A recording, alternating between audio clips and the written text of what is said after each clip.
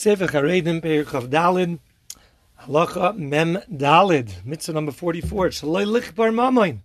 It's also for a person to deny money that is owed. Umisha kafir bebezdin, over belav. A person who dishonestly denies money that's owed in bezdin, he transgresses a loisa seder raisa d'chsiv, v'loisa chachashu. Do not lie in protection, in false protection of money that is supposed to be paid or owed. And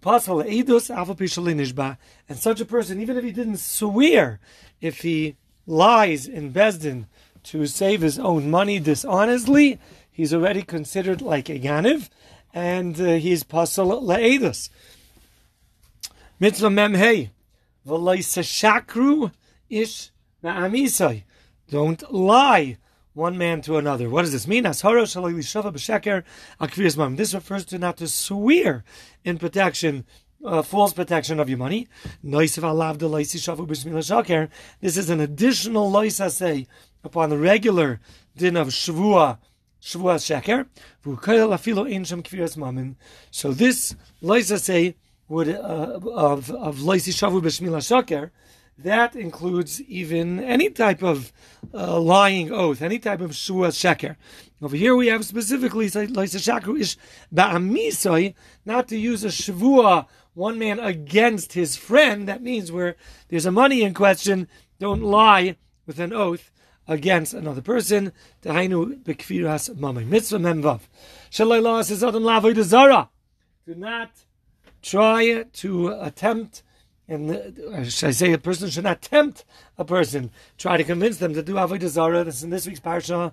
Shenemar, as it says, Klai Yisrael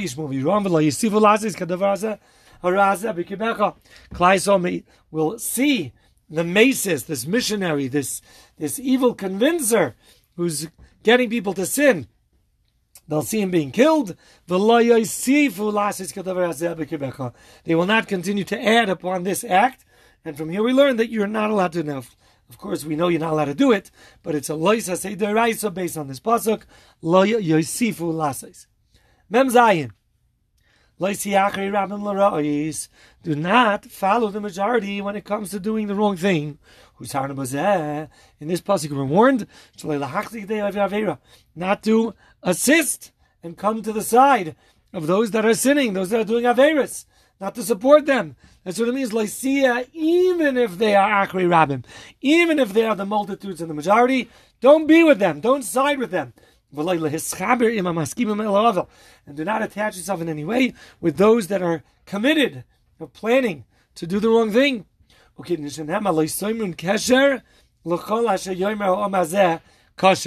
Don't say that there's a bond with any of those people that are doing something wrong in a group as a kesher together.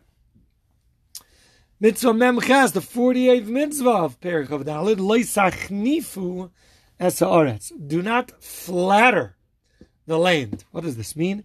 This is a general loisa say against flattering. Now, you could flatter your friend and relative and wife or whatever it is and compliment them for something, but this is talking about being machnif to someone who's doing the wrong thing, who's sinning, and by you kissing up to them, complimenting them, praising them, it encourages and strengthens them. So Arezu Azhar Lachanefim, Hachi is a Sifri. So it says in the Sifri, V'kat Chanefim Imakam P'nei Shechina. Those, that group of people in the world that are always being machnef, flattering, kissing up to wrongdoers, those people will not be zocha to be Makabel P'nei Shechina, La'asad Lava. Mishu Chanef, maybe Afla. And someone who does flatter brings anger upon the world. And the Kodesh Baruch Hu does not listen to his prayers. When Agrippus was reading the Sefer Torah in front of the nation, I think it was by Hakel, and he was reading as the king reads from the Sefer Torah, the pasuk says, you cannot appoint upon yourselves a king who's a guy. Zolgu ein of demais. Agrippus, who was a non-Jewish king, he started crying. Tears welled up in his eyes.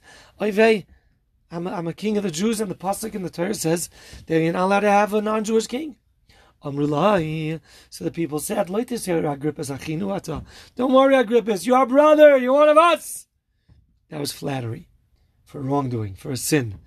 They were complimenting and kissing up to somebody and painting the Torah wrongly. And at that time, Klai Yisrael was neschayev to be destroyed because of this chanifa.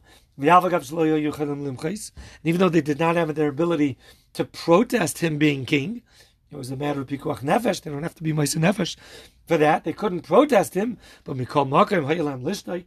They could have been silenced. They didn't have to proactively support him. The sin of a